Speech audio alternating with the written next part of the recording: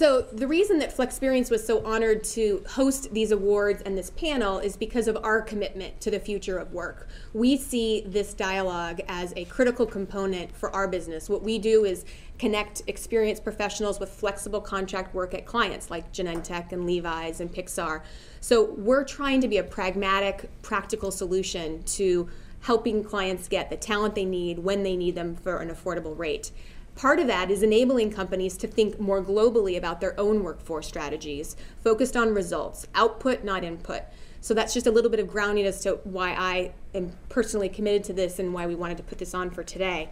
So with that, we'd like to start with the business drivers, right? Everyone is here today because the economic situation is uncertain, and what was important last year has maybe changed for this year and may change next year. So what are some of the key business drivers that take us from one year to the next so we're not feeling all over the map?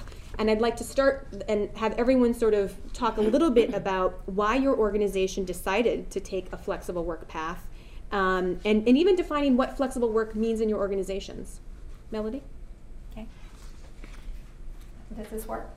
Okay.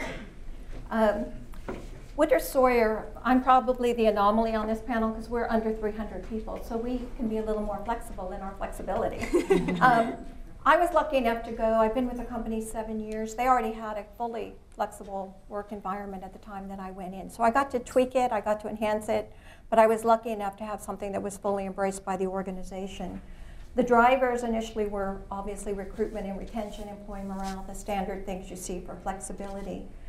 You know, I could go on, and actually Patricia mentioned almost everything I had down here, but it's a cultural issue. We don't see it as an HR program that's run by HR and maintained by HR, and I think the two examples I can give is we have a fairly new office in Novato, and we had just hired a new executive, and he came in and I was doing part of his orientation, and he goes, you know, when they walked me around Novato, your vision and values are in the lunchroom, and one of the employees pointed to it and said, we actually do that here. And I think that's a really good example. But the other thing was that when we did the employee survey for this program, we just put it on our internet. We didn't mail it to every employee. We put it on the internet and said, we have an opportunity to get a benchmarking report that tells us what we're doing well and how we can enhance it. And employees had the option of completing that survey. And I was really happy to see that. I think one of the most telling things was over 90% of our employees felt like they had control over their work hours. So when you look at how stressful life is for all of us right now, the opportunity to know that there's not an impact if you're 5 minutes late because, you know, you ran into traffic getting to the office or whatever those things are, it just takes away needless stress. So for us, flexibility tends to be, you know, people have flexible start times. The good majority of our employees work 9 days on and have every other Friday off. We're in the midst of building out more Bay Area locations, but our long-term philosophy is not only to build a better telecommute program, but to have locations that are closer to where people live so they don't have the obligation necessarily to commute to the city. If I tried to think of what are the things that are important to me, and I worked for a really long time, probably 16, 18 years in an environment where you got there on time and you were completely measured by how many hours you sat in your seat. And at one point, I even was interviewing with a top law firm here in the city, and they told me that I would have to sit in my seat 12 hours a day to be considered a value add, and I decided to stop interviewing with that company. But the messages from both of those companies were they wanted somebody who was always going to pick the company over their family or significant other. And I wanted to be sure that wherever I was and wherever I was helping to lead the HR strategy, that we weren't asking that of people. Because if you ask them to pick the company and make the company first, ultimately they're going to resent that and they're going to leave you. The other thing, again, because we're small, that for us flexibility is not always about equality. So it was interesting in the survey, our employees were much more generous. I was very rigid in how I filled it out. Oh no, we don't have a program. Actually, we probably have a practice of doing a lot of things. So our employees made us look better than I think I made us look when I filled out my portion. But here's an example of the types of things we'll do. We have an employee who, now he's on full-time leave, but he was seriously ill with cancer, and he was on a total work restriction, and he called and he goes, I have to work. And he goes, I wake up at 2 p.m. or 4 p.m. in the night, and I have to work. And so I talked to his bosses. They had some backlog. He was an IT person, projects he could do. We got permission from his doctor, and he had total flexibility that if he was physically able, he could go online and do some of the backlog work. And our only thing was he couldn't do more than 2 hours in a day, because we wanted to be sure he didn't overtax himself. But that's a very common thing for us, is to look at what's the individual situation, what's the need, and does it make business sense? Obviously, we're not going to create something that doesn't align with our business, but it's really looking at the individual. And not so much, could we do that for everybody? Because the answer is we could do it for similarly situated people. But his peers and the people that knew about it felt wonderful that we were doing that for one of their friends. The other thing is, my philosophy is employees don't have to earn the right to participate in flexible programs, but they do have to earn the right to retain them. So that's kind of how it works for me. Great, thank you. Okay, great, thank you, and welcome to everyone. We're thrilled to host this today. Thank you. You know, the question of how did we decide to go to a flexible workplace path, I think really started back you know, in the early 2000s, around 2002, 2003, when our late chairman, Gino Kelly, who sadly died of cancer several years ago, had a vision that we needed to really do a better job of being an employer of choice and try to increase morale, increase retention, and just truly make our firm a great place to work and a great place to build a career. And truly it was his vision that was shared by the rest of the 1,700 partners across the country that we initiate several initiatives towards that end. And we did one of our initial work environment surveys back in 2003, I believe it was, and we didn't like the results, and we wanted to be real transparent, and we wanted to do something or some things to really try to move the dial and make that happen. And so we listened carefully, and we acted on a lot of the survey results. We created local action councils in every one of our offices, for example, and they weren't made up of partners. They were made up of a partner to facilitate and get it kicked off, but really a cross-functional, diverse group of our employees, front office and back office, that would really participate in coming up with what were the initiatives we needed to roll out as a firm and as local offices to help facilitate the needs from a work-life balance perspective for our people. And a lot of things came out of that are so exciting that were birthed out of that, from everything from special days to be able to volunteer, so paid time off to volunteer once a month, to certain diversity networks to really promote diversity and celebrate that in each of our offices in our cities. And then, of course, the work-life balance, and how do you get to that? And certainly flexibility is a big element of that. And as I think it was said earlier, you know, flexibility really is kind of how you define it. And a lot of people immediately jump to, and Sally, we talked about this before as well, that a lot of people equate that to part-time schedules. And I think that is one element. But it's also flexible schedules. And whether it's something like working 9 days and off one Friday, or, you know, in the summer months for us when it's not quite as busy, why not reward our people and give them Jumpstart Fridays so they can leave at 3 o'clock on Fridays? And they love that. And so, you know, that's just things that you can do and still be productive, because you don't want to lose productivity. In fact, I do believe that a flexible or some flexibility in work environments makes for happier people, and so your productivity will automatically be higher. And I think my partner John Hill did say it right, that, you know, businesses can thrive if you do this right. And it's just the right thing to do as well. I truly believe that.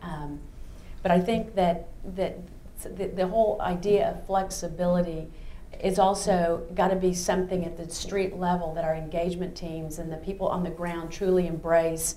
I mean, obviously, we have to set the tone at the top, and you know, I have the privilege and the honor of leading this office in San Francisco, and I have to tell you, I love my job. I really have the best job. I've always felt like that ever since I was hired in 1982 in Fort Worth, Texas, in my start group before, and I moved out here in 1998.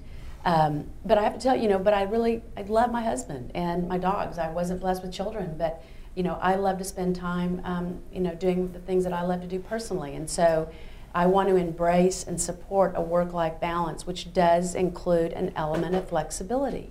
And I'm so encouraged when I see my teams and they meet, and I'm an audit partner, so many, when I'm not running the office, I'm signing opinions, which is what I'm doing quite a bit right now in our busy season. But it's exciting to see the teams, and they sit around as they talk about how they're going to execute on an audit and look at what are the areas of concern in this market and just in general.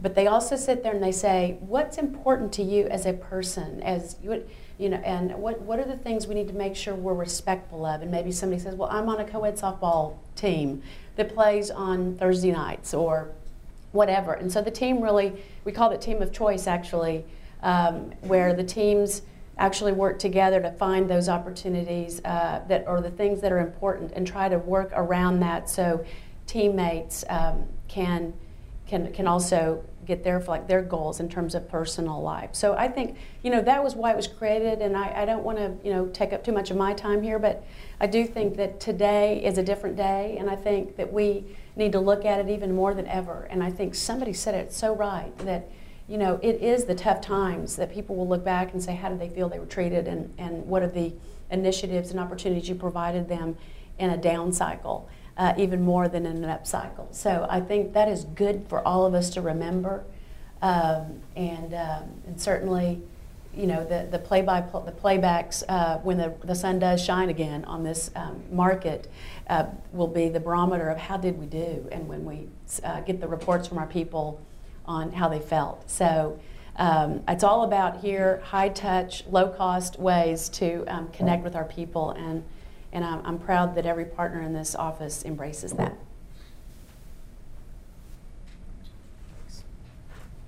Kind of an odd to hold this little microphone. I know, sorry. We're making do. Dual AV. Absolutely. That's right. So I think the thing that's interesting about Genentech is the incredibly complex business that we're in. We are in a business where the medications that we work on take from 7 to 14 years to go from discovery into people's hands. There's incredible unpredictability. The FDA, we're highly regulated. The FDA can come in at any time. We have very little control over some of what happens to our folks on any given day.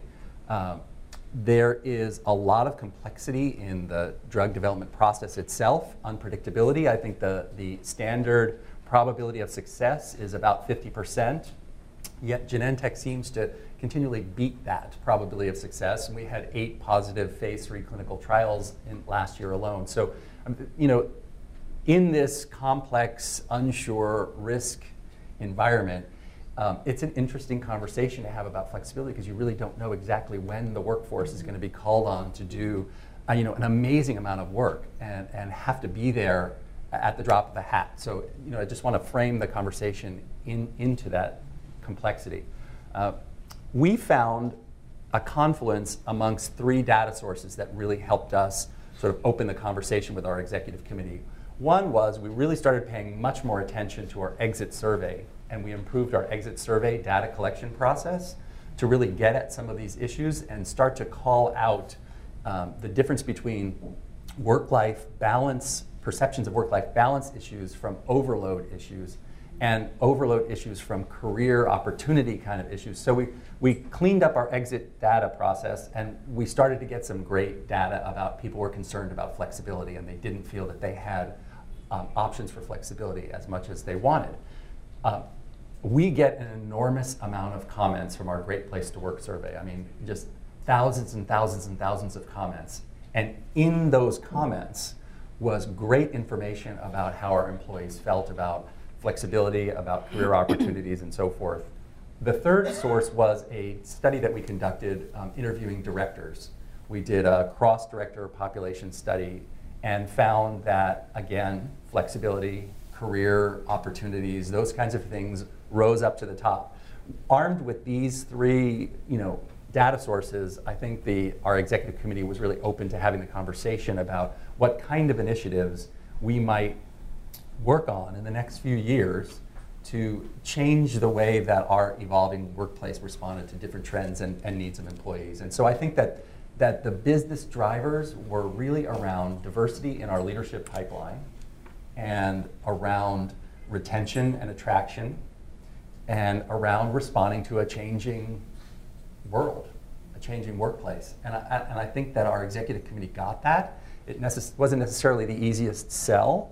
I think there's a bit of a dash of corporate precedent that got thrown into the business drivers, and our desire to remain a great place to work, not just in terms of what that means for that survey and the list, but what it really means for employees. And so those were our critical drivers, and that paved the way to build on the small little bit that was already there around flexibility, working career flexibility.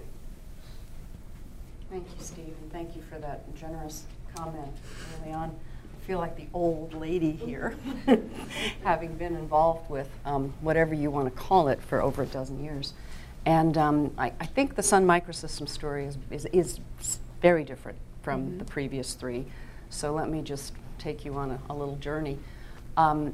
35,000 employees worldwide, a lot of infrastructure, a lot of cost in real estate bricks and mortar. And we're also, the network is the computer company.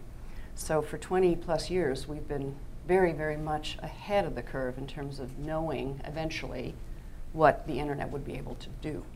So as early as a dozen years ago, there was the business drivers, there were dual drivers having to do with the vision and the knowledge that ultimately the internet would allow for a phenomenal amount of access to information, that the information would be on the internet and not necessarily on a laptop or at an office.